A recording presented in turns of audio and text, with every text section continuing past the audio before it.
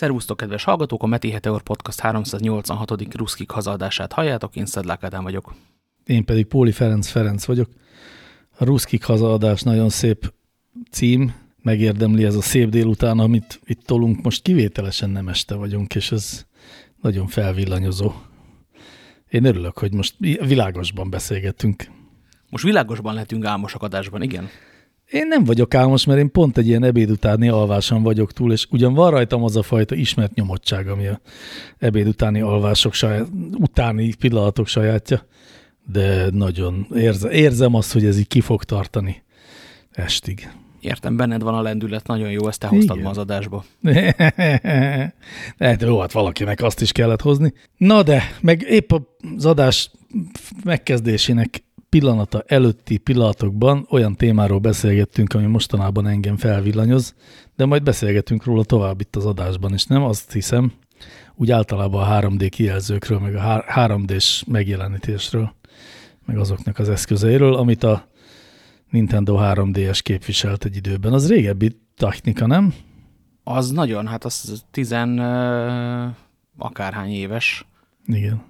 De mondjuk a Nintendo sosem volt arról híres, hogy ő a borotva vérző élén táncolván hozza be a legmenőbb technológiákat, amiket előtte még csak fehérköpenyes japán básik használtak egy laboratóriumban. Ő arról volt híres, vagy ők arról voltak híresek, hogy behoznak valamit, amiről senki nem gondolt semmit, és aztán eladnak belőle 248 000 millió darabot, és emberek szeretettel játszanak vele a szomszéd nyugdíjas nénitől a szomszéd 3 éves kisfiúig. Igen, ez egy úgynevezett valódi játékplatform, a játék-platform. De aztán ehhez képest meg, érted, messzire jutott a másik kettő is, a másik két nagy.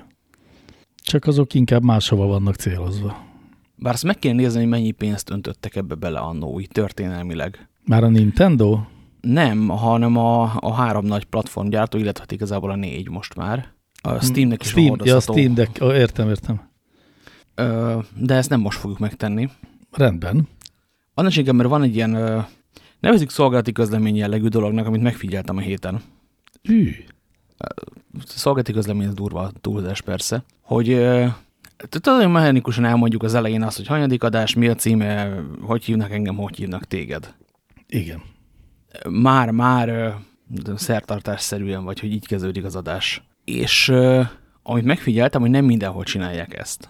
Igen. Mert van, ahol csak úgy elkezdenek beszélgetni, van, ahol lenyomják a piros gombot, és onnantól ez van egy MP3 fájlod. És különösen ott nagyon dühítő, ahol 2 tök ismeretlen hang van, és az csak az egyik a podcast, a másik az éppen az aktuális vendég. Tehát volt egy adás, ahol laza 1,5 órát töltöttem azzal, hogy megpróbáljak rájönni, hogy ki a másik beszélgető partner, majd pedig 2 nappal később az adásnak a Facebook bejegyzéséből derült ki volt az. Igen. Szerintem ez jó, hogyha van egy ilyen állandó elem egy műsor elején, ami nem is tudom, egyfajta kapaszkodó annak, aki először hallgatja mindenképpen, annak, aki meg sokatszor, annak meg az otthonosság érzetét adja. Aztán persze túlzásba lehet ezt vinni. Ott van például a Csúnya Rossz Majom podcast, ahol mindig az adás elején azzal viccelődnek, hogy ez éppen hányadik adás, és hogy azzal milyen matematikai műveleteket lehet azzal a számmal elvégezni. Ez például nagyon sok hallgatót az őrületbe kerget. Hát de ha jól sejtem, akkor ebben az adás folyam katedrálisban nem ez az egyetlen dolog, ami kifejezetten a hallgatók agyára menés szolgálja. Olyannyira, hogy én magam nem is hallgatom ezt a műsort. Kemény vagy, hogy ezt meg tudod tenni. Én mindig hallgatom, hiszen én is beszélek benne. De szerintem már tudják a hallgatók, vagy sokan közülük. Most csináltunk pont egyébként egy úgynevezett közönségkutatást, megkértük a hallgatókat, hogy válaszoljanak kérdésekre.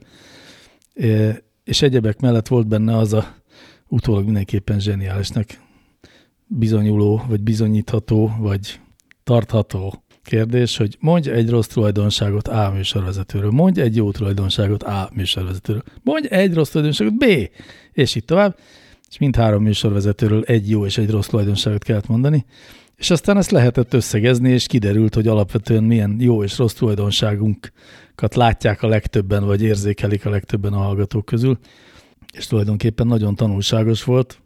Persze alapvetően azért inkább jó érzés volt, mint rossz érzés, de az is kiderült, hogy mi idegesíti a hallgatókat.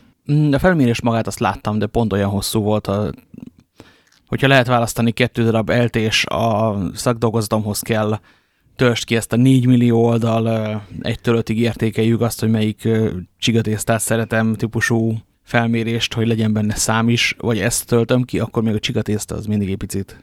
Nem volt olyan hosszú egyébként, szerintem 10 percen belül lehetett kitölteni.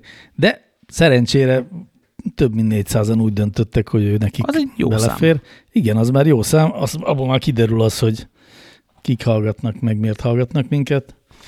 És hát egyébként, aki kíváncsi ezekre, azt meg is lehet hallgatni a Csúnya Rossz Majom legutóbbi adása, és a kivételesen ingyenesen elérhető támogatói plusz egy fél órája az erről szól. Úgyhogy ott kiderül, hogy az egyes hallgatók. Nem, hogy az egyes hallgatók mit gondoltak, az, hogy az egyes műsorvezetőkről mit gondolnak a hallgatók, az viszont kiderül. Az a J és Néma Boba, ahol az egyes hallgatókat keresik fel aztán a végén. Igen.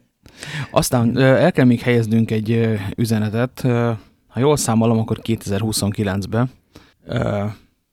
Asdhull hallgatónak sok szeretettel, aki írt rólunk egy értékelést. Ilyeneket emberek csinálnak még iTunes-on például. Tényleg. Igen, és ő azt írta, hogy kifejezetten érdekes meghallgatni 2022-ben, hogy mit gondoltak a világ kütyüjeiről és trendjeiről 2015 környékén még 3-an. Tehát kedves Asdhull, hogyha ide elérsz majd 2029-ben, akkor köszönjük szépen. Igen, és akkor írják kérlek megint egy ilyet, ez nagyon jó eső. Ja, tényleg, és akkor az egyébként többen kérdezték, hogy mi újság Gazzsal, az egykori harmadik műsorvezető társunkkal. Nem tudom, mi a publikus ebből egyébként, de mindjárt megkérdezem cseten, nem is napi kapcsolatban, de heti kapcsolatban vagyunk. Aztán elmesélem, hogy mi a helyzet Gazzsal. Ma éppen arról beszélgettünk adás előtt, hogy mi számít kombinak és mi számít shooting breaknek, mert ez 2 teljesen különböző típusú autó, illetve, hogy mik azok a bolondságok, amit az ember megvenne magának, bár valószínűleg a szerelőjének vásárolja. Azt szerintem egész biztos publikus, hogy nem ebben az országban él, hanem Angliában, ugye? Ugye? Angliában él.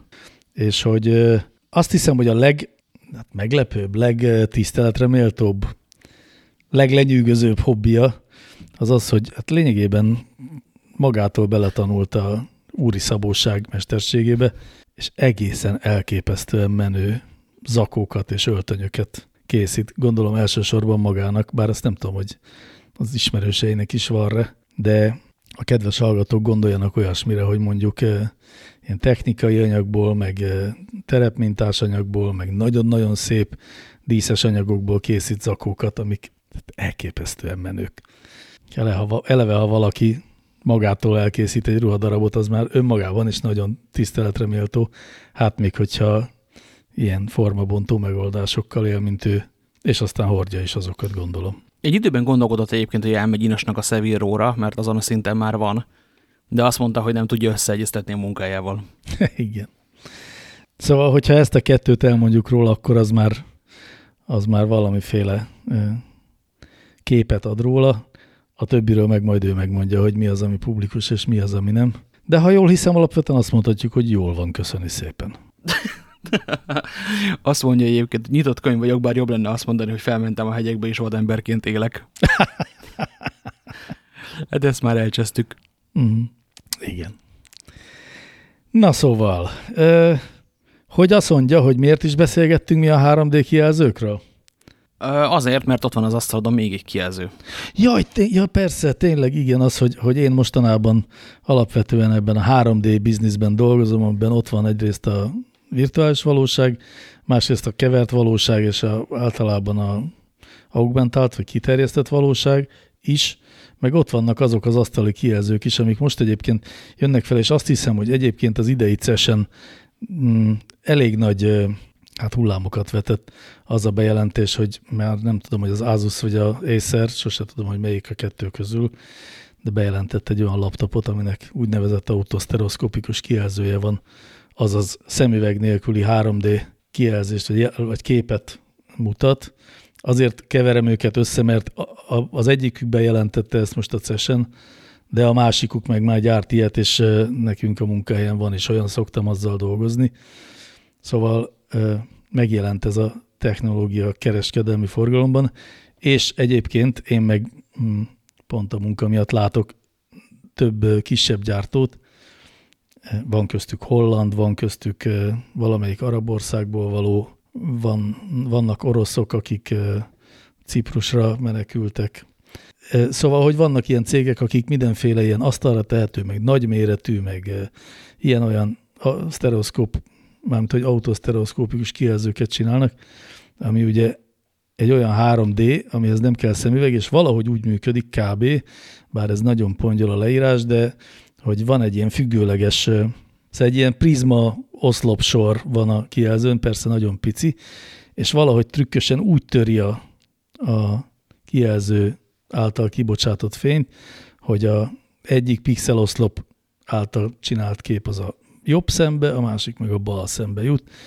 Egyébként viszonylag tág határok között mozogva, mármint az embernek mozognia lehet a kijelzőt, és akkor így módon tényleg egy ilyen 3D-s térérzetet. Egyébként olyasmi, mint a kacsintós pénztárca volt.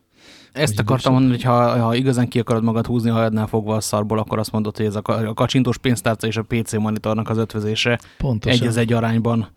Igen, és az új cuccok elég meggyőzőek, szóval most már van olyan 37 colos kijelző, azt hiszem ezt is bemutatták egyébként a CES-en, ami ugye elég nagy, az már egy nagyméretű tévé, és odaállsz elé, és tényleg olyan, mint hogyha így akkor lehetne benni benne előrefele szépen alaposan, hogy ennek mi értelme van, hogy mekkora része a parasztvakítás, és mekkora része a konkrét előny, azt mi is a munkánk során folyton kutatjuk.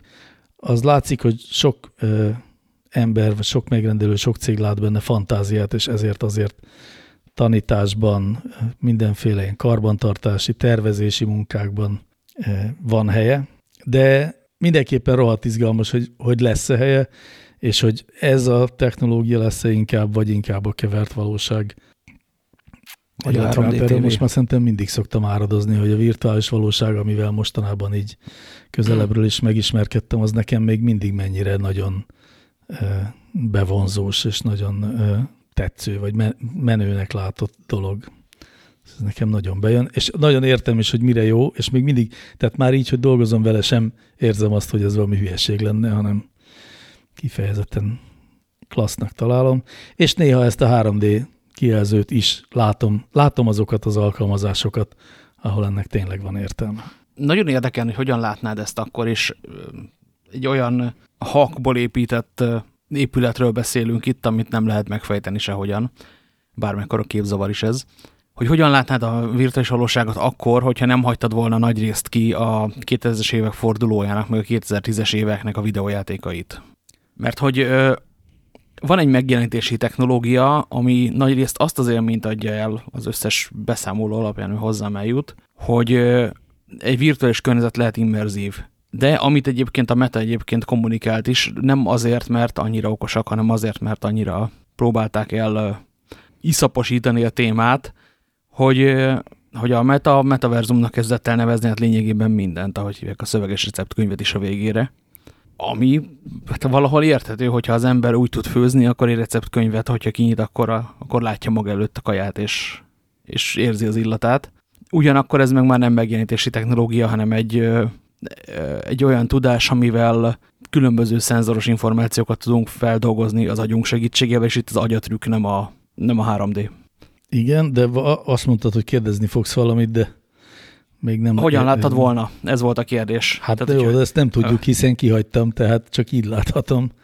Nem? Ezt mondtam, hogy ezt nem fogjuk felbontani, de érdekes lenne. Mert az emberek ugyanilyen lelkesedéssel, mit tudom én, öltek bele életeket World of Warcraftba, ami akkor még olyan éles grafikai ízekkel, élekkel rendelkezett gyenge hardvereken, hogy azon megcsúszottak a játékosnak a keze, akkor felvágta az erejét rajta. És nem voltak szépek a modellek, és nem volt fotorealisztikus a grafika. Ellenben az összes többi ember, ami igazából a feature ebben, az totál eladhatóvá tette az egészet. Hát értem, akkor arra célzol, csak eddig nem értettem pontosan, hogy a VR az még igazándiból azért mindig nincs ott, ahol a fotorealisztikusságot tudjuk, látjuk. Nem. A fotorealisztikusság az szerintem nem egy cél. Ja igen, de na hát akkor egy malomban őrülünk, mert én is azt gondolom, hogy nem feltétlenül cél, és én is azt gondolom, hogy nem a fotorealisztikusság adja az immerzivitását egy ilyen virtuális környezetnek, és minthogyha ezek az alkalmazások, amik mostanában készülnek, nem is erre törekednének. Sőt, pontosan a hátrányból próbálnak előnyt kovácsolni, és nem próbálkoznak azzal, hogy fotorealisztikus élményt adjanak, hanem helyette inkább olyan fajta élményeket csinálnak meg, néha bénán, néha meg meglepően jól, amik nem igazán átélhetőek, vagy hát hogy mondjam, amit a fotelben máshogy nem tudnál átélni, meg egyébként valószínűleg sehol kint a való világban nem tudnád átélni. És ez, tehát hogy mondjam, tényleg nem csak az, hogy bemész egy működő szívbe, és ott felmászol az oldalán, és átbújsz az aortákon, bár ez is. Erre emlékszem, hogy gyerekkoromban volt francia rajzfilm sorozat.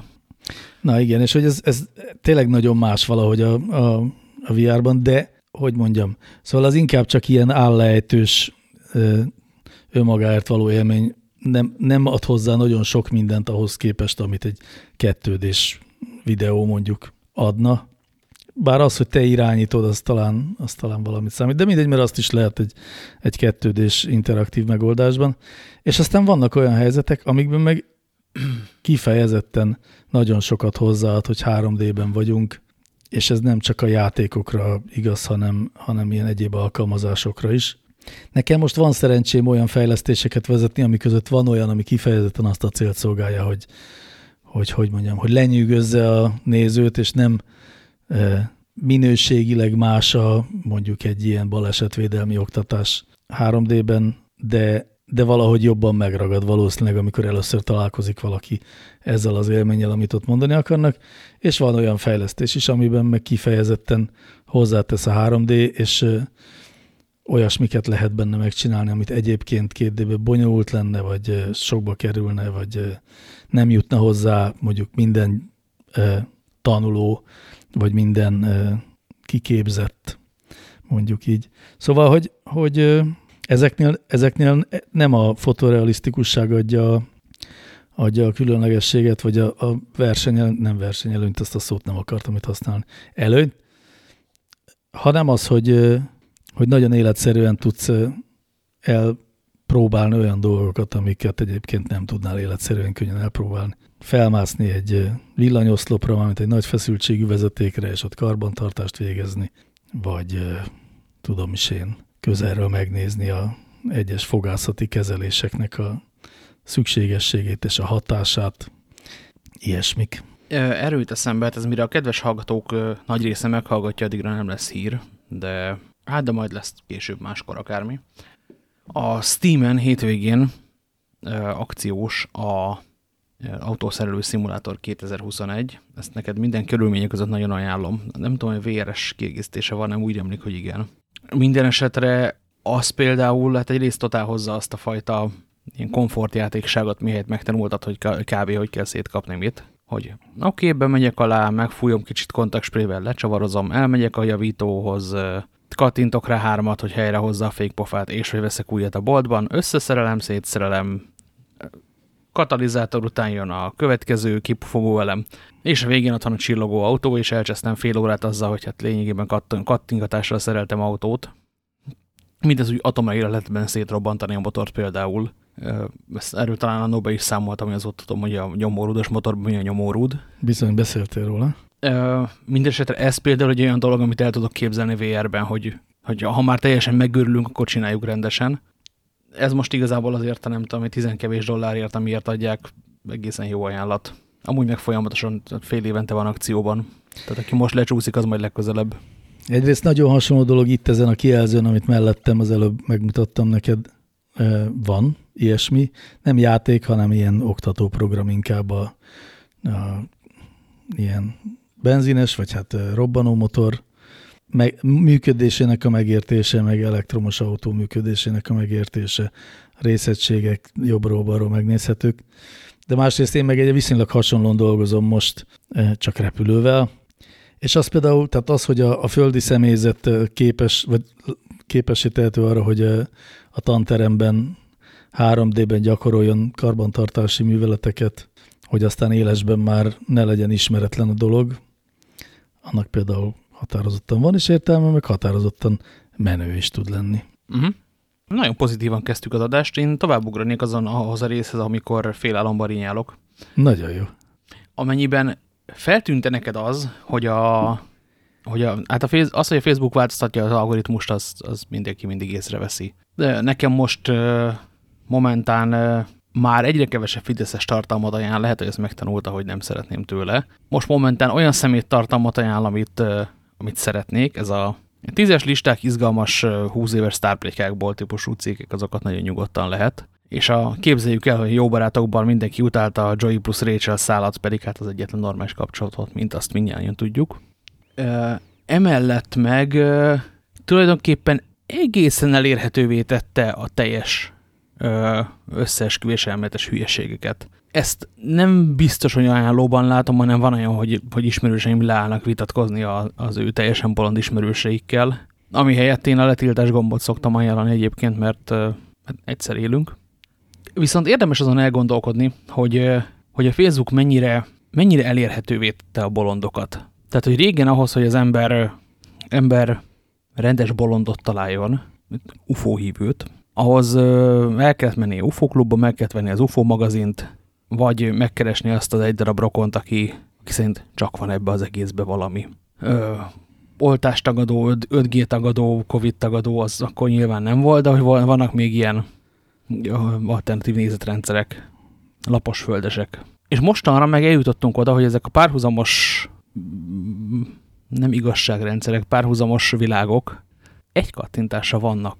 Tehát, hogy emberek, akik feliratkoztak olyan hitrendszerekre, amik számomra nem is működnek, nem is lehet összerakni, harmadik mondatnál botlik az egész, azok most itt vannak az orrom előtt, olyan, mint hogyha nappaliban állnának, vagy az előszobában. Nem tudom, hogy van ez, mert én nem követem a Facebook falamat semmilyen értelemben. Egyáltalán nem vagyok ott aktív, de hogy most azon gondolkodtam el, hogy vajon ez baj-e vagy nem. Hogy egy kattintásra ott vannak ezek a bolondériák az ember kezeügyében. Talán ettől egy kicsit kiszakad a buborékunk fala, nem? Hogyha ezek elérhetőek. Aztán lehet, hogy valakit ezt könnyebben be tud rángatni. Ez könnyebben befolyásol, tehát hogy a teljes hülyeségetnek a terjesztését könnyebbé tenni, az nem egy okos lépés. Hát csak a mindennek a terjedését könnyebbé tenniből jön ki az, hogy a teljes hülyeséget is, meg a nem hülyeséget is.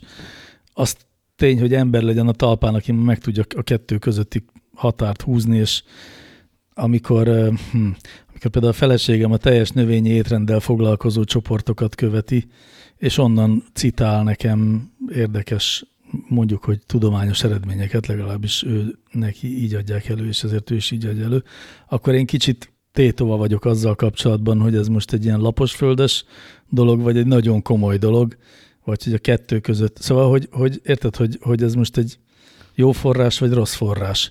Hiszen pontosan ugyanúgy néz ki formailag szinte teljesen a kettő, és nehéz őket megkülönböztetni. Ebből a szempontból valóban nem jó. Csak hát másfelől meg az mindig egy kérdés, hogy hogyan lehet ezeket, tehát hogyan lehetne azt az ideális állapotot elérni, hogy a laposföld hívők azok ne kapjanak platformot, vagy ne tudjanak eljutni hozzánk, míg az egészséges táplálkozás szakavatott tárgyalói meg igen. Ki állapítja meg, ki dönti el. A Facebook mindig erre hivatkozik, hogy ő egy csomó esetben nem hivatott arra, hogy eldöntse, hogy kinek van igaza. Igen, és azért hivatkozik erre, mert hogyha esetleg hivatott lenne arra, hogy eldöntse, akkor az neki pénzbe kerülne. De szerintem, tehát igen, ez is benne van, de az is benne van, hogy tényleg egy csomó esetben nem hivatott rá. Hát azért elég nagy baj lenne szerintem, hogyha a Facebooknak bármiféle értelmes joga lenne arra, hogy eldöntse, hogy mit tudom én, a teljes növényi étrend az jó dolog, vagy rossz dolog. Figyelj, a Facebooknak van egy kapuőri szerepe, az, ami a sajtónak is hagyományosan volt. Hiszen akként működik, kivétel, hogy ezt nem szereti beismerni, mert akkor ezzel járnának kötelességek is. Ebben a részében igazad van, értelek. És a sajtó azt a kapuőri szerepet, ezt megvalósította azért annak idején. Igen, de a sajtónak egy aktív szerepe van, tehát ő eleve a sajtó dönti el, hogy mit tárgyal, és hogy mondjam, nem olyan értelemben van kapuőri szerepe, mint a zombi apokalipszis ellen bezárkózó város kapuján álló őröknek, hanem abban az értelemben, nem is tudom, mint akik ezt a zombi apokalipszist felülről megfigyelik, és ha ott látnak valamit, akkor így kiválasztják, és azt mondják, hogy erről most beszélünk. A zombi apokalipszis esetében a Facebook az a cég, aki eladott a városnak egy csomó olyan ajtót, ami, hogyha megközelíti bárki, akkor kinyílik, tudod, ez a fotocellás. Hát igen. Ebben, ezt nem vitatom, igazad van, hogy kapuőri szerepe van, csak ugyanakkor meg azt nem szeretném semmiképpen, hogy ő döntse el, hogy valami jó vagy nem jó. Mint ahogy azt egyébként te se szereted, más se szereti, hogy amikor, mit tudom én,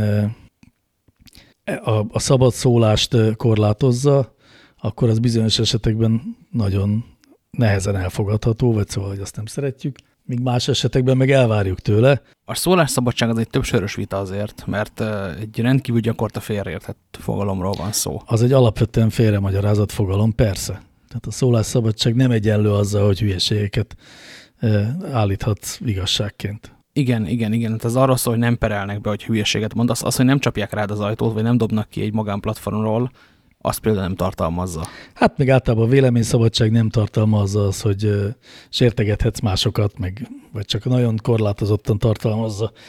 Nem tartalmaz egy csomó olyasmit, amire szokták ráhúzni, hogy már pedig a véleményszabadság van, hadd mondjon mindenki, amit akar, de nem az például, hogy hogy a cigányokkal baj van, vagy hogy a zsidókkal baj van, ez nem tartozik a véleményszabadság körébe, azt hiszem, mert ez törvény tiltja, ez közösség elleni izgatásnak hívják, és aki ennek bűnébe esik, az sajnos nem a Facebook szerint, hanem a magyar állami jogrendje szerint segbe kell rúgni.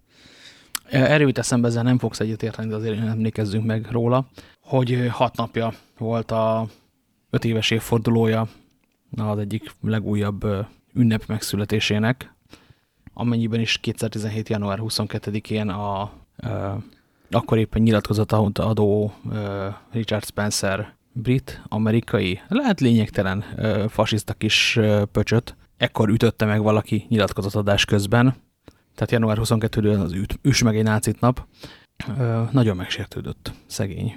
És nem is tudta mire vélni, pedig hát egy pofont nem kell magyarázni. Most lehet, hogy megleplek, de nem vitatkozom veled ebben. Ám legyen. Hagyományosan ebből volt egy magyar sajtóvita, úgy emlékszem, hogy de erőszakot használtak. De nácikkal szemben. Azért, na, húzzunk már meg valahol a vonalat, hogy kit éri megütni, vagy ki az, akit nem tekintünk nemes vitapartnernek, vagy párbajképesnek. Na ez jó, hogy kit nem tekintünk párbajképesnek, ez szerintem így egy szép megfogalmazás. És igen, én ezzel tulajdonképpen egyetértek. Indulatosabb pillanataimban szoktam is kampányolni amellett, hogy igen, ugyanemellett tulajdonképpen, amit te is mondasz, hogy azért ne tekintsünk mindenkit párbajképesnek, és nem, ez azért az, hogy mindenkivel ugyanolyan feltételek között vitázunk, vagy próbálunk előbbre jutni egy vitában, az szerintem nem egy valódi, nem egy emberszerű működés. Az emberszerű működés az, hogy azért vannak, akiket egyszerűen csak pofán vágunk. Mondom mindezt úgy, hogy életemben senkit se vágtam pofán, azt hiszem, vagy hát mondjuk, nem tudom, 6 éves korom óta, úgyhogy a szám az nagy, de legalább szóban volt már, akibe beleálltam. Nem tudom, bonyolult dolog ez. Én azon gondolkodtam mostanában, hogy nem sikerült elolvasnom, hogy a Facebook mire hivatkozott, amikor Trumpot visszaengedte a platformra. Volt-e valamiféle, nem tudom, kiadtak-e valami közleményt arról, hogy igen, akkor, amikor kitiltottuk, akkor a szabályzatainkba ütközőeket állított, de az már elévült, vagy hogy erre 2 éves eltiltás jár, vagy szóval mi volt a... Nem tudom, ezt meg kell nézni igazából, tehát azt hiszem, hogy a pucsa fennálló államrend ellen az egy olyan dolog, amit akár lehetne is honorálni azzal, hogy nem engedjük vissza. Hát igen, de ugye ahhoz előbb meg kéne várni azt a vizsgálatot, ami bizonyítja ezt, az még éppen... Hát vagy a Facebook eldönti saját hatáskörében, hiszen nem egy állami szervezet. De ez az, amire szerintem ők joggal hivatkoznak, hogy hát szóval az a baj, hogyha ezt eldönti, akkor tényleg azt is eldönteti, hogy neked ad-e hangot, vagy aki, nem tudom, szidja Putyint, annak ad-e hangot. De ezt rendszeresen eldönti. Tehát ne tegyünk úgy, mintha ezt nem csinálnák. Hát de mindig arra hivatkozva, hogy van egy publikus szabályzata, és az abba ütköző megnyilvánulásokat bannolja. Nem? Hivatalosan igen. Tehát nem szokott olyan, hogy csak, na jó, de tehát, hogy mindig van egy hivatkozás, ami, tehát nem dönthet úgy, csak úgy, nem tudom, hogy te nem vagy szimpatikus, vagy megkérte az Orbán Viktor, hogy téged tegyenek ki a platformról, és akkor kitesznek. Hát olyan van, hogy kitesznek, és aztán megvizsgálják a kérdést, hogy joggal tettek-e ki, és adott esetben visszaengednek, hogyha kiderül, hogy nem. Van ennek az ellenkezője is. Gyakorlatban szerintem, hogy fél tucat olyan levelet tudok keresni a Facebooktól. Ja, nem, várja, ezt Messenger üzenetben küldik, tehát nem fogom megtalálni büdös életbe sem. Amikor bejelentettem valamit, és akkor kb. Visszajön az a forma levél, hogy sajnáljuk, az a bejegyzés, hogy mocskos cigányok mindegyiket gázkamerába kéne küldeni, nem meríti ki a közösségi sztenderdek megszegését. Fellebbezni itt tud, kattintson a törlés gombra. És akkor ugye elgondolkodom, hogyha már ez sem, akkor vajon mi? Jó, szóval szerintem ez még mindig vagy hát szerintem nagyobb balhé lenne abból, hogyha a Facebook vindikálná magának a jogot, hogy az összes vitás kérdésben, ami az ő platformján felmerül, hiszen ott van 4 milliárd ember, akik vitatkoznak egymással, és mindig ő tenne igazságot. Mert igazándiból ő nem a letéteményese minden igazságnak, meg nem is mindig egy igazság van. Hát erre persze létrehozott egy bölcsek tanácsát, ami azóta sem csinál semmit. Hát jó, de ezt nem arra hozta létre, hogy egyes ügyeket eldöntsenek, hanem hogy irányelveket fogalmazzanak meg, nem? Egyes ügyek eldöntésére hozott létre, tehát oda fellebbezni lehetett. Gyanítom, hogy azóta megfejtették egyszer azt, hogy nem tudom én, azt a képet, amin egy kicsit csúnyábban néz a gyerek, azt törölheti-e, hogyha a szülője töltötte fel, vagy valami hasonló. Esetleg megették a málnás makaronokat a céges büfében. Az is lehet, igen, hogy az csak egy ilyen kirakat szervezet volt. Nem tudom, arra kíváncsi lennék, hogy csináltak-e, vagy biztos van egy jelentés arról, hogy mit csináltak, de nem követtem. Volt egy jelentés arra, hogy miért kiábrándító, amit csinálnak. Aha. De ezt majd visszakeresünk, hogy megkeressük a következő adásban, mert van még egy rinyám, és akkor elérünk a ruszkikhoz is, hogy olvasol-e mostanában esetleg Indexet? Dehogy olvasok. Nem olvasok. Nagyon ajánlom, hogy olvassál néha. Minek? Azért, mert szép lassan, de beorigósodott az Index is. Tehát, hogy már nyomja az már nyomja a ruszki propagandát, már látszik, hogy ez nem az Index, és már egyre kevésbé ügyelnek a látszatra is. Most aktuálisan megnyitottam éppen az Indexnek a címlapját, ahogy azt mondja, nézzünk valami igazán jót. Reagált a magyar kormány az ukrajnai külügyminisztérium lépésére, Szijjártó nyilatkozattal, aztán egy jó kis hír arról, hogy az oroszok mit csinálnak. Orosz szempontból ukrán politikus Orbánnak üzent, elintézünk titeket rohadékok, és itt a lista Magyarországra irigykednek a németek. Tehát, hogy már megy a hanyatló nyugat erősen az Indexen is, plusz hát itt is robbant a hétnek az a lejárató kampánya, amiben a 5-ös gimnáziumot célozta be a fideszes kommunikációs gépezet. Szomorú történet ez. Nekem van egy ennél szomorúbb történetem a mai magyar média világából, amivel igazándiból nem tudok mit kezdeni, és még nem is döntöttem el, hogy mit gondoljak erről, de szerintem sok embernek nagyon örömteli hír volt az, hogy elindult a Rádió Café, vagy hát ezen a néven újraindult rádió budapesti és Pest környéki vételkörzettel, az egykor legendás Rádió Café hamvain újra éledve, és sok régi szerkesztőt visszahoztak, és azóta tényleg egyre inkább lehet hallani, hogy visszatérnek oda egykor ott neves szerkesztők, szerzők, csupa olyan ember csinálott műsor, akit egyébként szeretünk. Én nagyon visszaköltözött oda a Millás reggeli gazdasági Muppet Show, avagy rádióműsor a Jazzyről, és az elején elég rossz volt, valahogy úgy nagyon nehezen állt össze, de mostanra egy olyan, mit tudom én, 3-4 hónappal az indulás után tök rendben van, sőt, nagyon jók a zenék, mindenképpen az összes többi rádióhoz képest sokkal olyanabbak a zenék, mint amit régen szerettünk a Rádiókafén. Rendben vannak a műsorok, van, ami kifejezetten jó, van, ami nem zavaró. Reggelenként ott van a Millás reggeli. Szóval tök jó minden, viszont van nekik egy hírszolgáltatásuk, ahogy mindenki rádiónak van, hiszen az kötelező, és a Rádió Cafén a hírek egy idő után viszonylag jól felismerhető mintázatból építkeznek. Ja, az fontos megemlíteni, nem mondják be, hogy az MTI szerkesztésében, tehát nem a bármely rádió számára ingyenesen elérhető MTI-s cuccot tolják, illetve nem tudom, mert nem mondják be. Mindig más név a hírszerkesztő, ez egy kicsit gyanúsá teszi a dolgot. A lényeg, hogy az ottani hírszolgáltatás az ilyen egy idő után nagyon jól felismerhető kormánypropaganda 3-as ügyosztály által készített. Mondjuk úgy képzelem, hogy a kormánypropagandában van egy ilyen jól kialakított rendszer, hogy van az origóféle ilyen véres szájú őrület, ami a megőrült követőknek az érdeklődését szolgálja ki, és van mondjuk mindegy, nem tudom mi a 3-as vagy 2-es, de és akkor van például az Index, ami egykor egy kormánykritikus médium volt, és ma megpróbálják úgy átállítani, hogy azt ne vegyék észre az olvasók, és nagyon óvatosan adagolják bele a kormánypropagandát, tehát nem direkt, nem ilyen nagyon véres szájú, hanem csak úgy ide-oda beszúrnak egy-egy ügyesen elhelyezett kommunikációs klisét, és a Cafénak a hírszolgáltatása is ilyen, hogy minden egyes hírblogban van egy hír, ami valami ilyen állami sikerről szól, tehát semmiképpen nem politika nincs, nem említenek soha semmi politikát, mármint hogy pártpolitikát, magyar közélet, ez nem szerepel, hanem előkerülnek olyan dolgok, hogy mit tudom én, újabb segélyhez jutnak a kis- és középvállalkozások, meg lefelé tartó fázisában van a Covid, meg ilyenek. Szóval mind arról szól, hogy az állam az jól működik.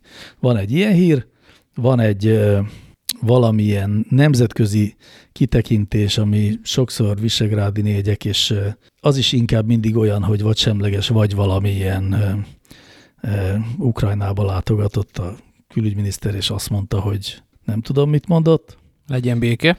Legyen béke. Jó, tényleg, konkrétan, tegnap ezt hallottam, hogy a nemzetközi nyomás ellenére sem sodródik háborúba Magyarország, nyilatkozta a miniszterelnök. Ez volt Igen, ez egy közepesen borzasztó. És azonnali tűzszünetet sürget. Ami, hát tényleg, hogy az sürgeti a tűzszünetet egy magyar miniszterelnök, hát ennek a hírértéke azt hiszem nem tudom, kevesebb, mint hogy én mit tettem reggelire. És van egy harmadik hír, ami meg valamilyen kvázi bocsokat szült a ikrényi oroszlán, vagy valami ilyesmi. És szóval, hogy érted, ebben nincs semmi kormánypropaganda abban az értelemben, hogy nem emlegetik, vagy most lehet, hogy emlegették az Ötvös gimnáziumot, de szóval nem ez a lényeg, hanem inkább csak egy olyan képet sugároz, mint hogy hát úgy ebben az országban minden rendben, az állam működik, akiknek segítségre van szükség, azok segítséget kapnak. És a vonatok pontosan járnak a hóvirágvirít. Így van, és igen, és csodálatos bocsokat szülnek az állatkert lakói.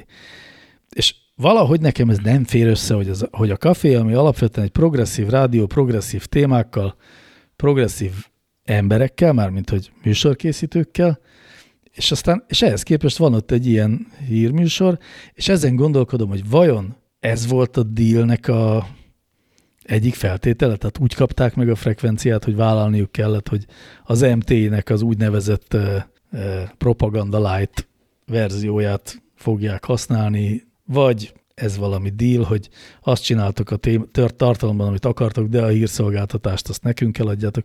Szóval ez honnan van? Nekem valahogy egy ellentmondás van benne, és egy ilyen fájó ellentmondás, mert egyébként ennek a rádiónak örülök.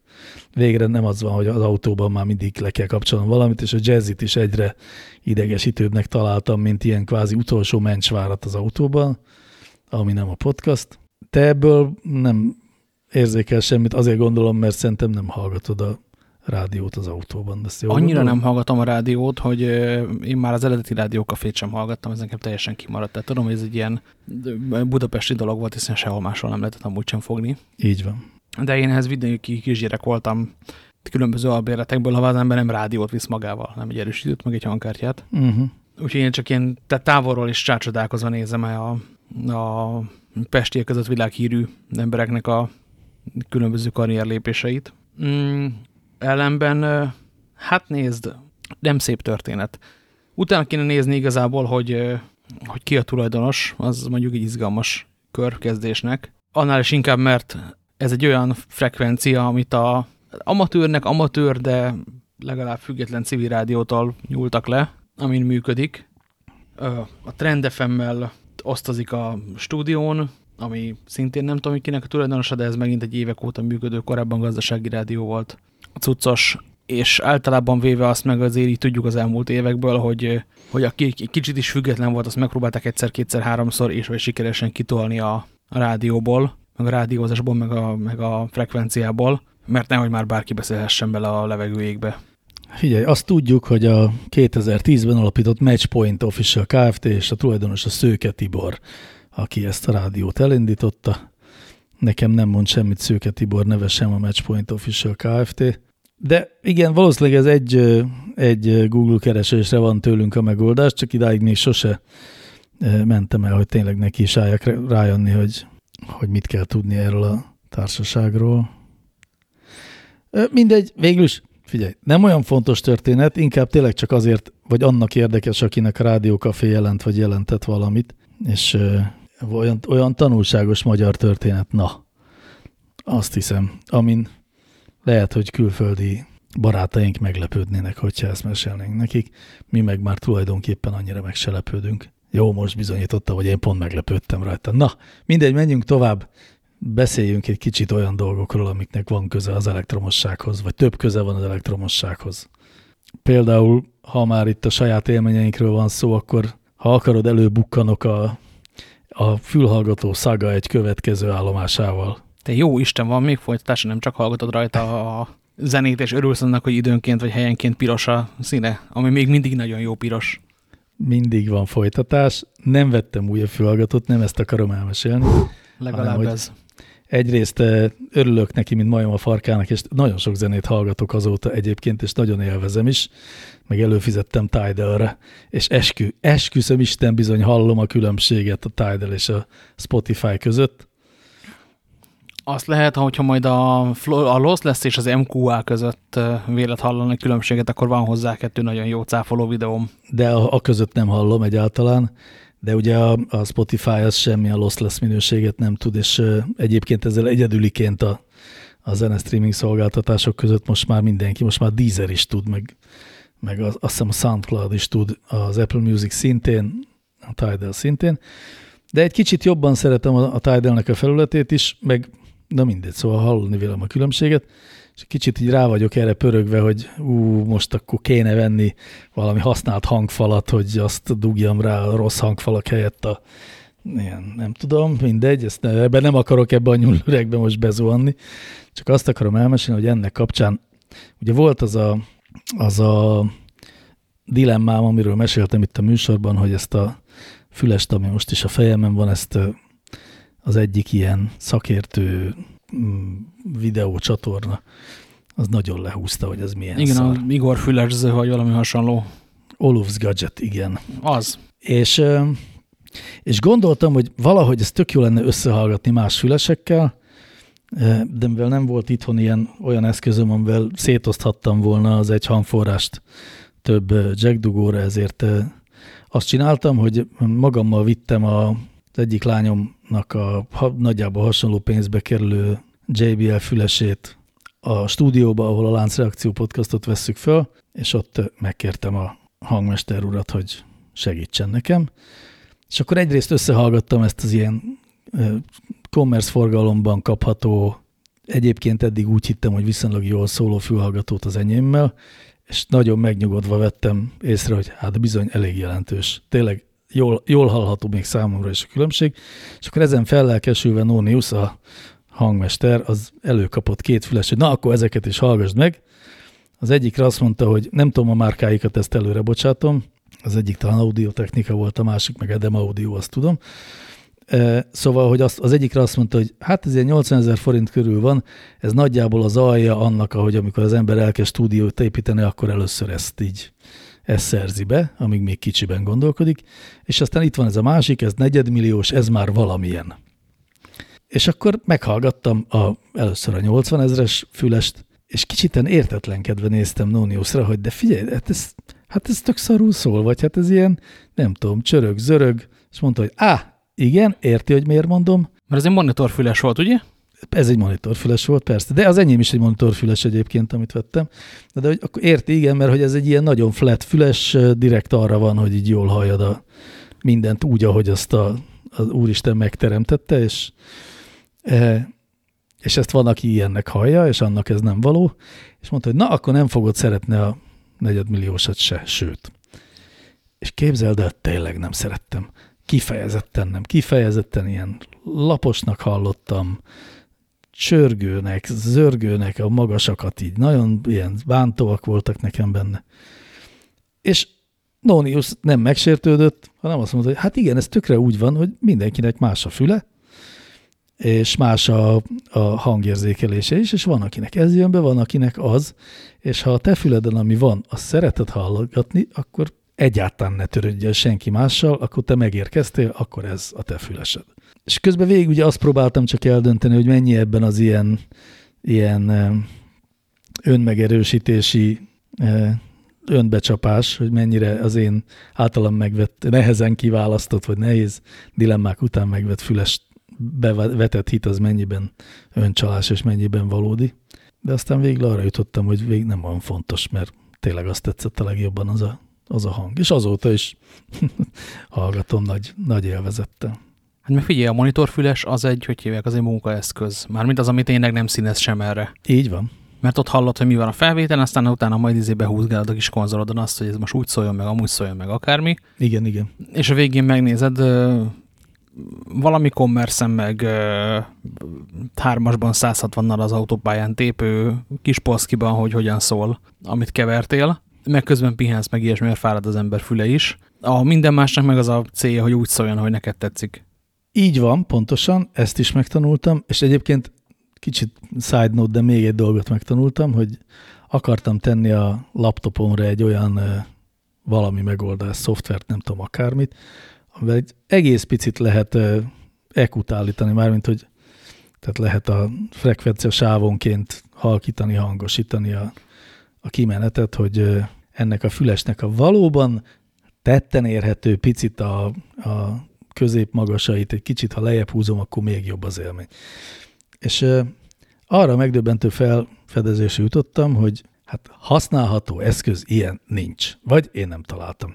Tehát több olyan szoftvert is telepítettem, ami a Mac-nél teljesen meglepő módon drivert telepített, lenyúlt az egész hang outputot, és aztán lehetett állítgatni, és ezek mind ezt egyébként megcsinálták, de aztán vagy az volt, hogy mit tudom én, átváltottam fülhallgatóról hangszóróra, és nem szólt, és ott bonyolultkodni kellett, kapcsolgatni, lekapcsolni, kitörölni, nem tudom.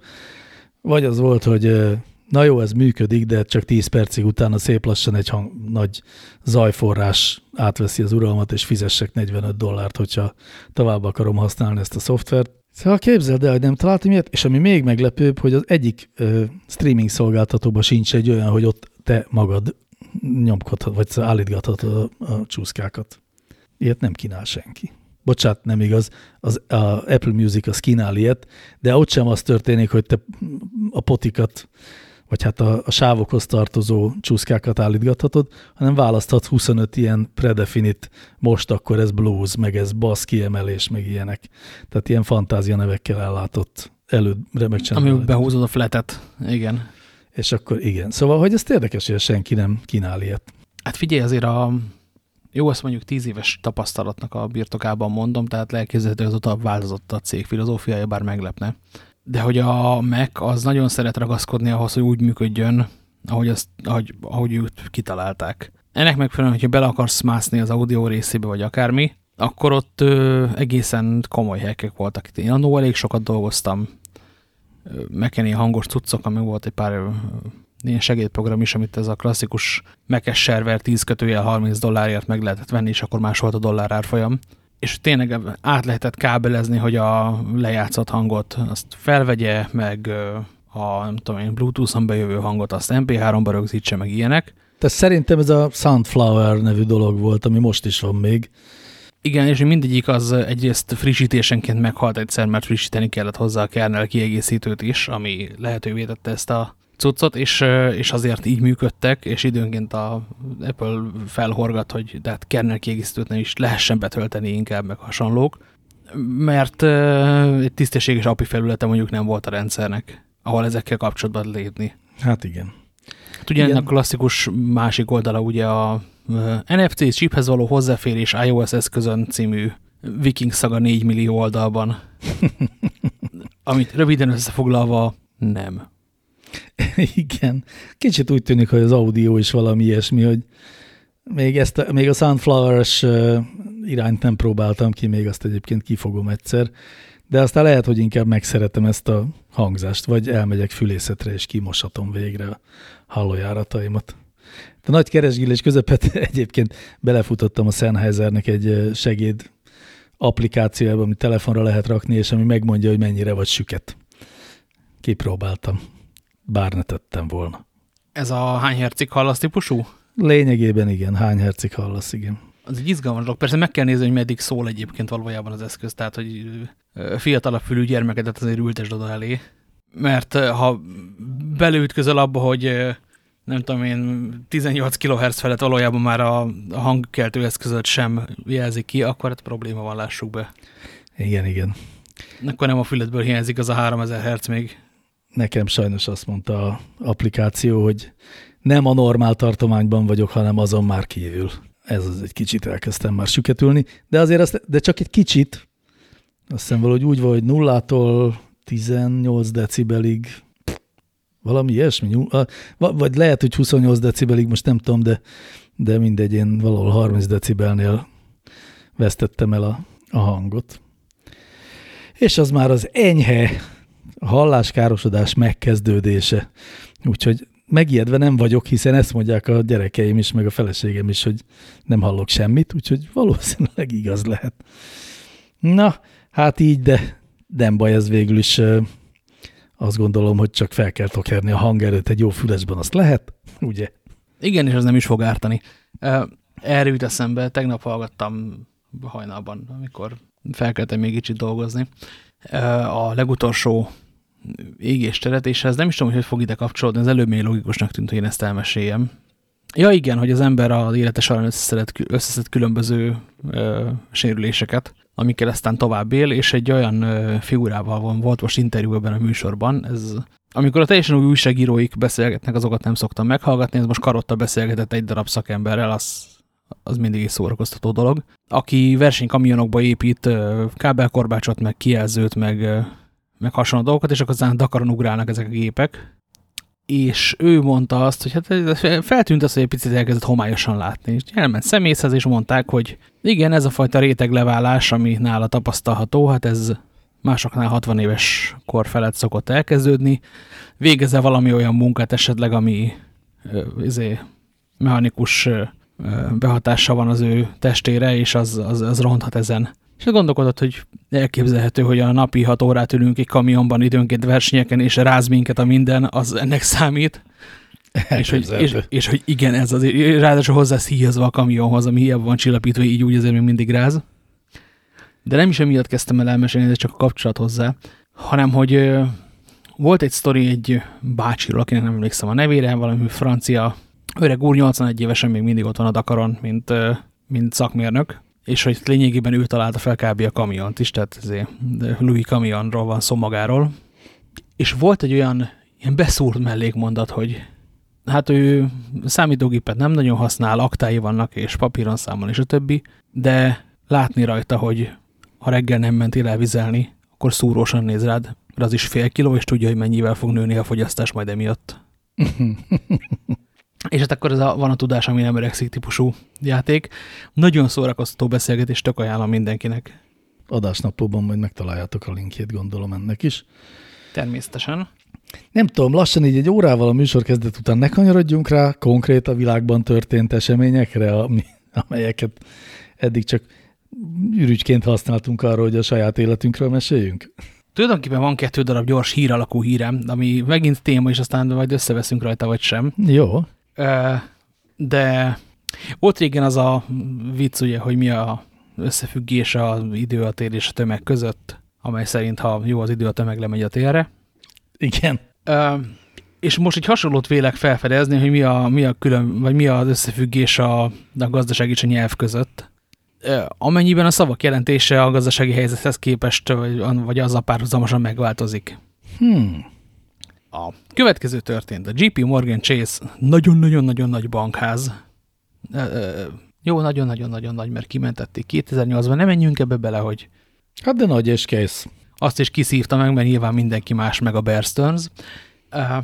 Szóval ők vettek egy startupot, amikor még olcsó volt a pénz, olcsó volt a mosoly, és pörgőszoknyájú, piros hajpántos lányok locsolták mindenkire a gin testénként, amit kockázati tőkéből vettek már a lányok is.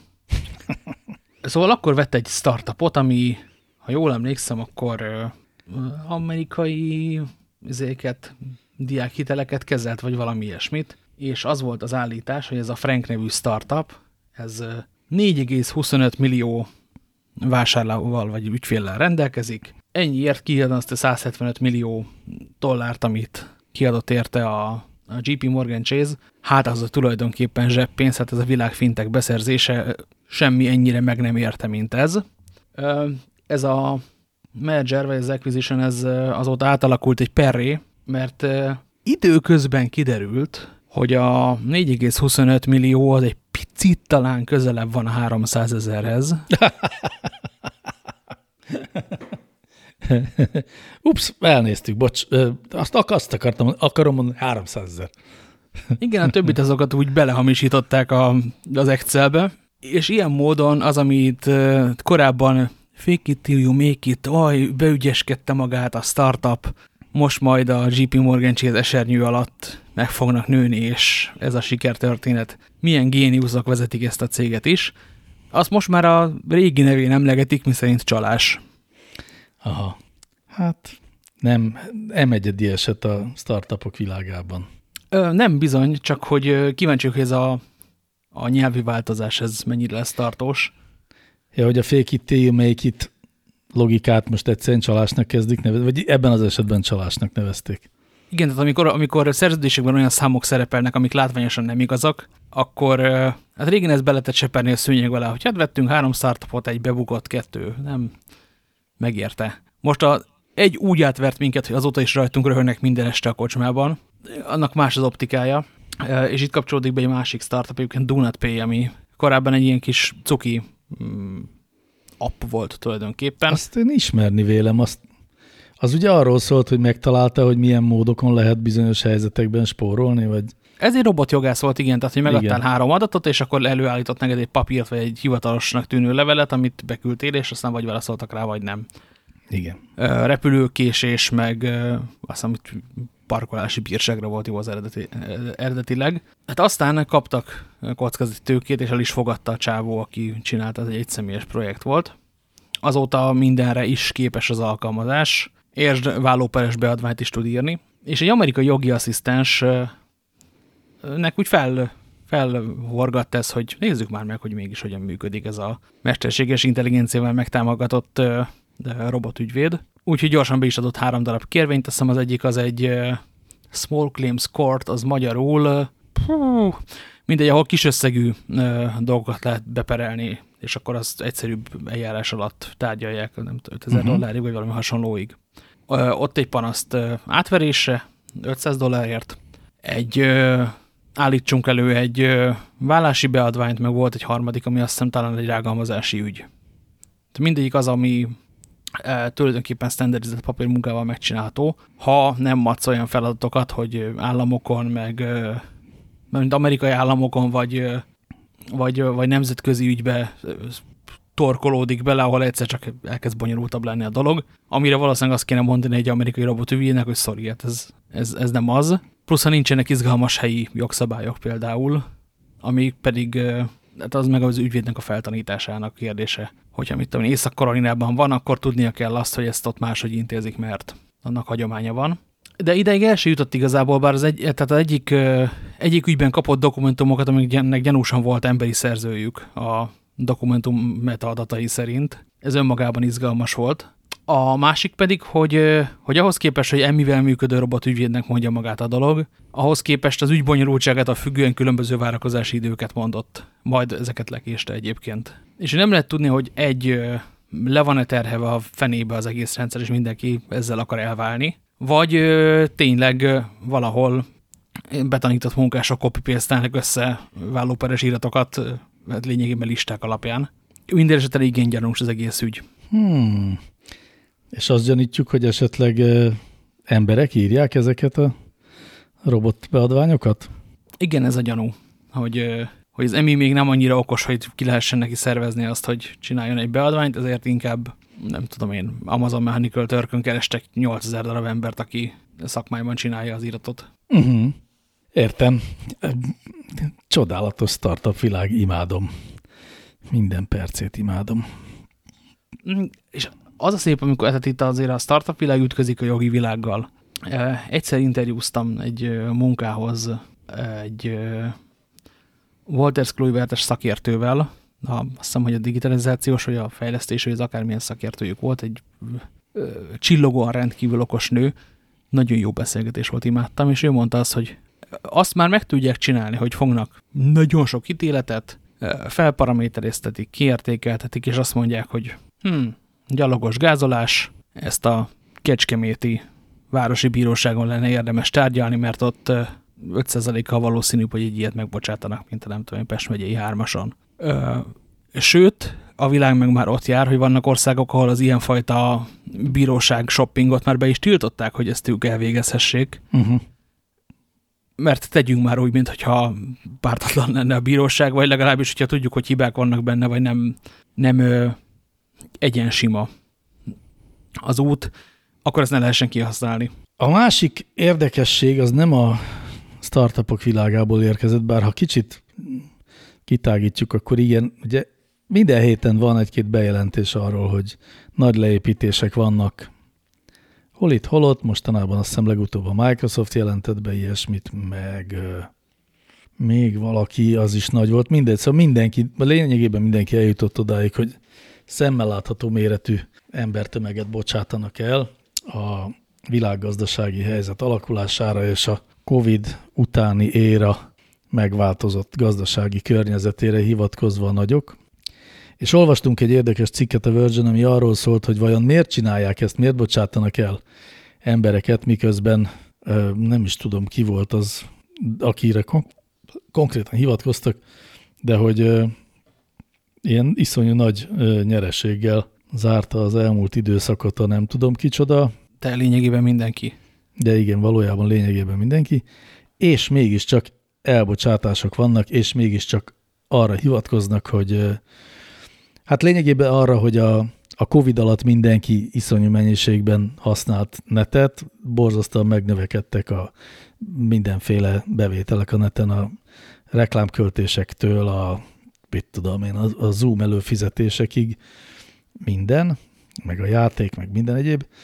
És most viszont, hogy visszatértünk a Covid nélküli világba, most meg nem maradtak meg ezek a szokások úgy, ahogy azt ők várták, és ezért a korábbi hiring policy, az, hogy embereket vesznek fel, az ahhoz a gazdasági környezethez igazodott.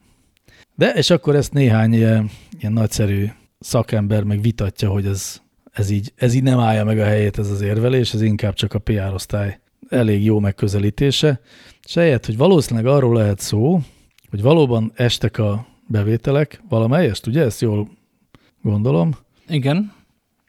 És hogy ezt, mivel a befektetők vagy a részvényesek azok az egy alkalmazottra jutó árbevételt szeretik nézni, mint fontos mérőszámot, ezért azt a legkönnyebben úgy lehet javítani, hogyha kirúgnak embereket, hiszen akkor kevesebb alkalmazott van, a árbevétel marad, és akkor megint egy ilyen elfogadható, vagy a befektetőknek is tetsző tartományba kerül ez a mérőszám, és hogy mindössze ennyi lenne az oka ezeknek a nagyméretű elbocsátásoknak. Hát mindaz, aki hallotta már december elején, hogy a cégnél elbocsátások lesznek még idén, az egyébként biztos sok szeretettel gondol a részvényesekre ilyenkor. Minden bizonnyal, meg hát ugye azt is lehetne gondolni, hogy az azért nem lehet, hogy a szilíciumvölgy teljes felső vezetői rétege egy fél évvel ezelőtt úgy gondolta, vagy mondjuk egy évvel ezelőtt úgy gondolta, hogy igen, az, ami úgy beindult a Covid alatt, az majd változatlanul úgy marad, ha már nem lesz Covid. Tehát inkább azt gondolnám, hogy ez nem érte akkora meglepetésként őket. Értelemszerűen a háborúra és az ebből kialakult energiaválságra és az abból kialakult inflációs változásokra azért valamelyest rá lehet fogni, hogy az váratlanul jött, és hogy az valóban megváltoztatta egy kicsit a gazdasági környezetet. De a háború is egy éve zajlik. Pontosan. És azért azt, amikor kitört, és kiderült mondjuk, hogy nem 3 nap alatt lesz vége, vagy 5, ami azért mondjuk egy hónap alatt kb. Kiderült, nem, vagy 2 hónap alatt kiderült, hogy ez bizony nem egy rövid háború lesz. Azóta azért ezt lehetett sejteni, hogy ez, vagy meg lehetett jósolni, hogy ez így fog körülbelül történni. Így, illetve ha mindenki leépít, akkor mi is leépítünk kicsit. Igen, mert most lehet. Egyébként erről mondta valami ismerősöm azt, és utána kéne nézni, de talán van benne igazság, lazán kapcsolódik, de hogy minthogyha ugyanez a logika érvényesülne a magyar árak tekintetében, miszerint is az elszabadult infláció kb. Fele. Az nem arról szól, hogy drágult a működés, meg drágultak az alapanyagok, hanem hogy kialakult egy olyan helyzet, amikor lehet áremelkedést csinálni, meg lehet emelni az árakat, nem tűnik fel senkinek, és ezért mindenki ész nélkül emeli az árait akkor is, hogyha egyébként erre nem lenne szüksége. Ez egyrészt jól hangzik, másrészt tehát van a lakáson belül agrárújságíró, akitől évek óta azt hallgatom, hogy fenntarthatatlanok a tojásárak, a búzárak, az egész. Igen, pont ezt akartam mondani, hogy ennek a finomított verziója, és az pont a mezőgazdaságból származik. Igen, hogy nagyon régen kellett volna emelni, csak nem tudtak, nem mertek, és hogy már nagyon-nagyon fenntarthatatlanok voltak a mezőgazdasági árak, és hogy most akkor itt volt az idő, hogy na jó, akkor most lehet emelni. Hát vagy a másik lehetőség, hogy elkezdünk importálni egyébként. Mint ahogy el is kezdtünk itt-ott. Az egyetlen nagy öröm ebben az ürömben, hogy a pomelo ára visszaesett. Márpedig azt én szeretem. Az jó, igen, az egy olyan igazi tévénézős gyümölcs. Az ember igen, pontosan. Csendesen körbe rakja magát pomelóhéjakkal, és mire véget ér a film, addigra magát a gyümölcsöt is eléri. Igen. Na jó, érdekes ezt nézegetni itt távolról. Azt nem látom egyébként, hogy itthon is lenne ilyen elbocsátási hullám. Mármint a multiknál sem volt talán, nem? Még eddig legalábbis. Multiknál nem tudom, a mindenki más meg a német ipar gyarmata. Igen, és ott valószínűleg nem is lesz talán. Hát nem tudom, ezt már meglátjuk. Nem, hát persze vannak a kisvállalkozások, akiket direktben érint az energiaáraknak a drasztikus emelkedése. Ott vannak elbocsátások, vannak ágazatok, mint mondjuk a vendéglátás, de... Hát amiket már hagytak egyébként is tönkre menni 2 éve. Így van. Ami látszik egyébként, hogy a kajakiszállítás dolgok azok ugyanúgy működnek, vagy ugyanúgy emelkednek, mint az élelmiszerárak úgy általában. Tehát a kihoznak 1500 forintért egy kínait című történet, az megszűnt létezni. Kihoznak 3000 plusz futárért egy kínait, lett belőle. Igen. Jaj, viszont el akartam mesélni egy tévedésemet. Ilyenem nekem is van, úgyhogy... Akkor ezt majd akkor most mind a ketten elmeséljük. Én úgy szembesültem vele, hogy a Láncreakció podcastban, ahol én is ott szoktam lenni, ott mivel annyit szoktuk emlegetni a mindenféle sajtóorgánumokat és szakértő cégeket, akik minden évben jóslatokat tesznek a következő évre, majd aztán nem szembesítik a jóslataikat a valósággal egy év múlva, úgyhogy mi előjárva jó példával magunkat szembesítettük a tavalyi jóslatainkkal, meghallgattuk az 1 évvel ezelőtti adásainkat, és megnéztük, hogy mi jött be és mi nem. És most nem is ezt akarom, vagy hát ezt meg lehet majd hallgatni a jövő héten talán a Láncreakcióban, de hogy arra lettem figyelmes, hogy tavaly magyaráztam valamit arról ebben a jóslóadásnak a keretében,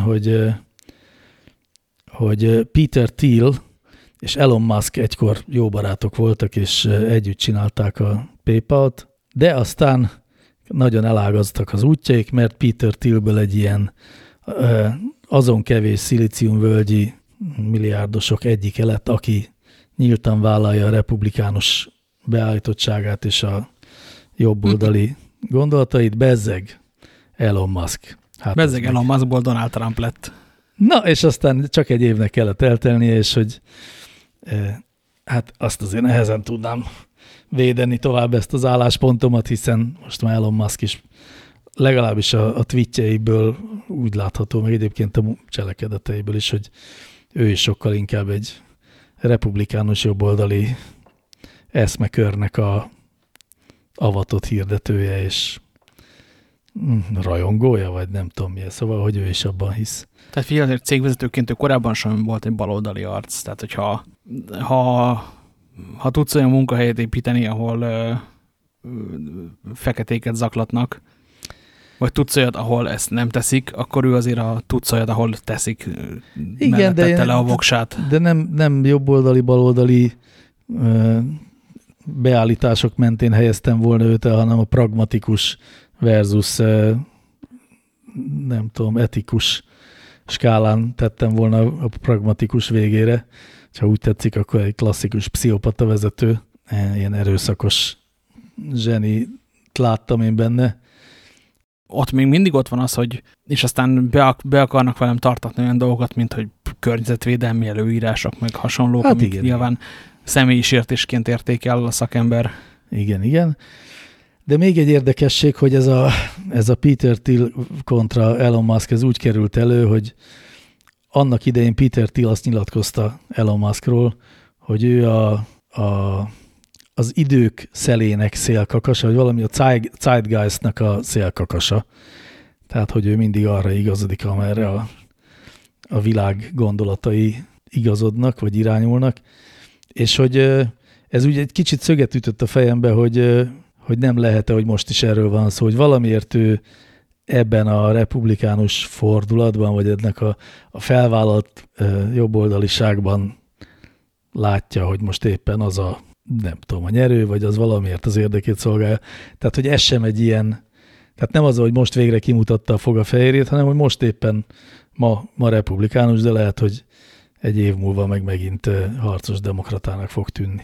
Közben adás közben kaptam egy remek hírt, nagyon szórakoztató, most jött ki nem is 2 napja jött ki a Gizmodon, csak elkerült a figyelmet akkor, amely szerint a M2-es, azt hiszem, MacBookoknál van egy probléma, ami miatt nagyon sok, hát kizárólag alkatrészért szétbányászható, vagy művészeti projektként felhasználható darab kerül a piacra, mert hogyha korábban használtad a Find My funkciót rajta, és vagy nem kapcsoltad ki a törlés asszisztensben az aktivációs zárat. Jó. Ugye, hogy te se tudod, hogy miről van szó? Nem én. Akkor a T2-es security chip, amit beleépítettek, az a cég gyári faktorérezhetje után nem hagyja csak az eredeti tulajdonost bejelentkezni. Innentől kezdve egy rendkívül drága téglád van. Hát de gondolom, akkor visszakapod, vagy kapsz egy, nem tudom, ezt kénytelen lesz az Apple kijavítani. Hát biztos, hogy nem fogja kijavítani, hiszen ez egy security feature.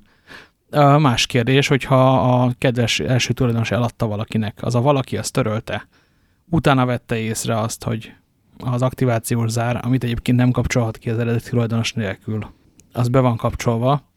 Hát onnantól kezdve, hogy üldözi az embert, aki eladta neki ezt a cuccot.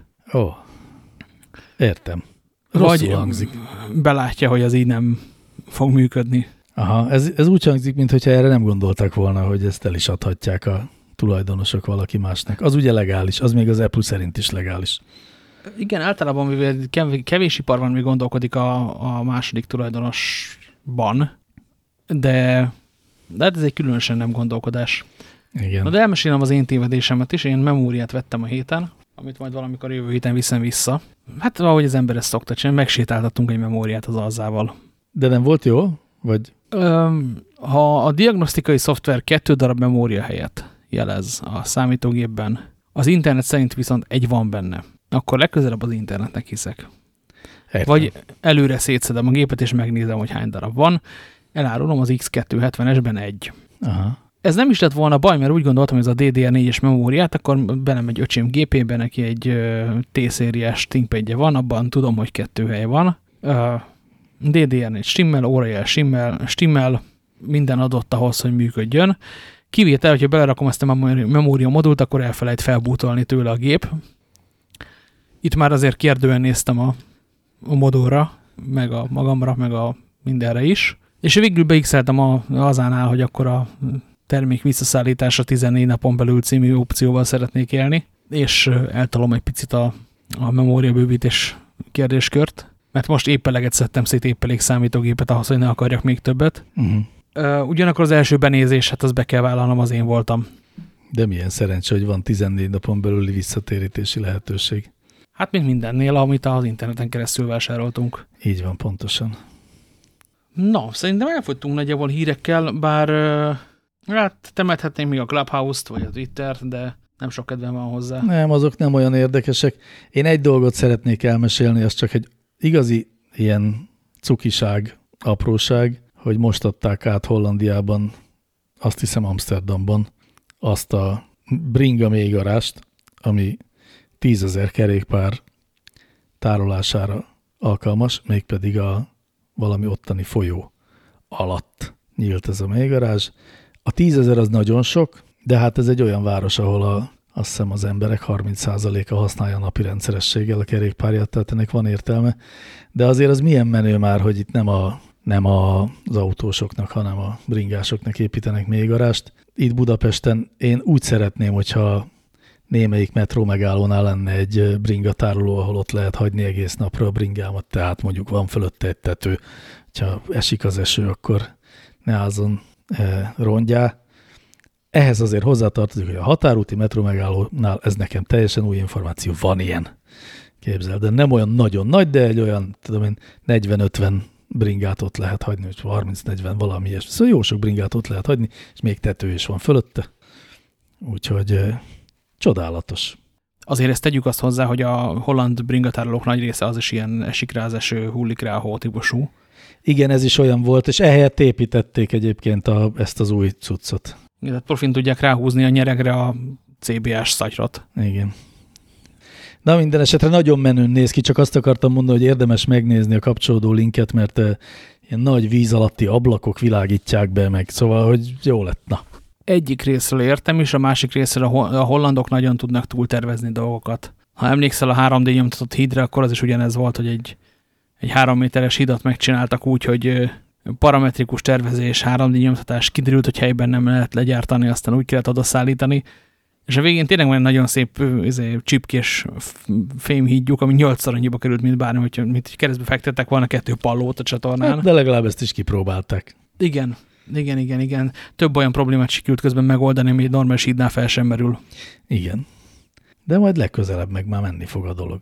A másik, ami érdekes egyébként, egyrészt, hogy tök sok kargóbringa van, az tök menő, és hát egészen addig nagyon menő, ez gyakori téma egyébként a remek Telegram csatornánkon, hogy emberek szívesen vásárolnának ilyet, mert célszerű, gyereket, bevásárlást, mosógépet, mindent haza lehet vele vinni. Ellenben miután hazaért el nincsen hová rakni, hiszen egy kis motorméretű, annál egy picit hosszabb dologról beszélünk. Hosszabb is talán. És a liftel sem nagyon lehet felvinni, a ház alá sem fér. Nem is hagynám kint, hogy teleszarják a galambok. Tehát ez egy megoldatlan probléma. Egyelőre mondjuk egy ilyen garázsban lehet kialakítani kargóbringa alakú részeket is. A másik pedig, hogy általában véve, hogy milyen szarbringákkal járnak a hollandok. Tehát hogy abban, hogy ott ennyi és napi használatú és azok a cangák azért a festőcsapat Opel Astra karaványa szintjén mozognak. Kicsit nyikorog, kicsit szar, kicsit rossz a fék. Ellenben napi használatban van, ez tény. Igen. Szerintem egy dolog van hátra, hogy elmondjuk a kedves embereknek azt, hogy vagyunk Patreonon, ahol nem írunk semmit. Van Instagramunk, amit nagyon régen frissítettünk, a Telegram csoportunkban viszont legutoljára költészeti estét tartottunk, ahol a Limerick és a Villanella versformákról beszélgettünk. Tehát nem mindig az a téma, ami itt a adásban, de arról is lehet beszélgetni velünk. Ott sok szeretettel várunk mindenkit. Az elhangzott témákról hoz linkek lesznek az adásnaplóban metiheteor.hu-n. Azt hiszem már ennyi, igen, majd egy hét múlva újra próbálkozunk. Köszönjük szépen a figyelmet. Így lesz. Sziasztok! Sziasztok!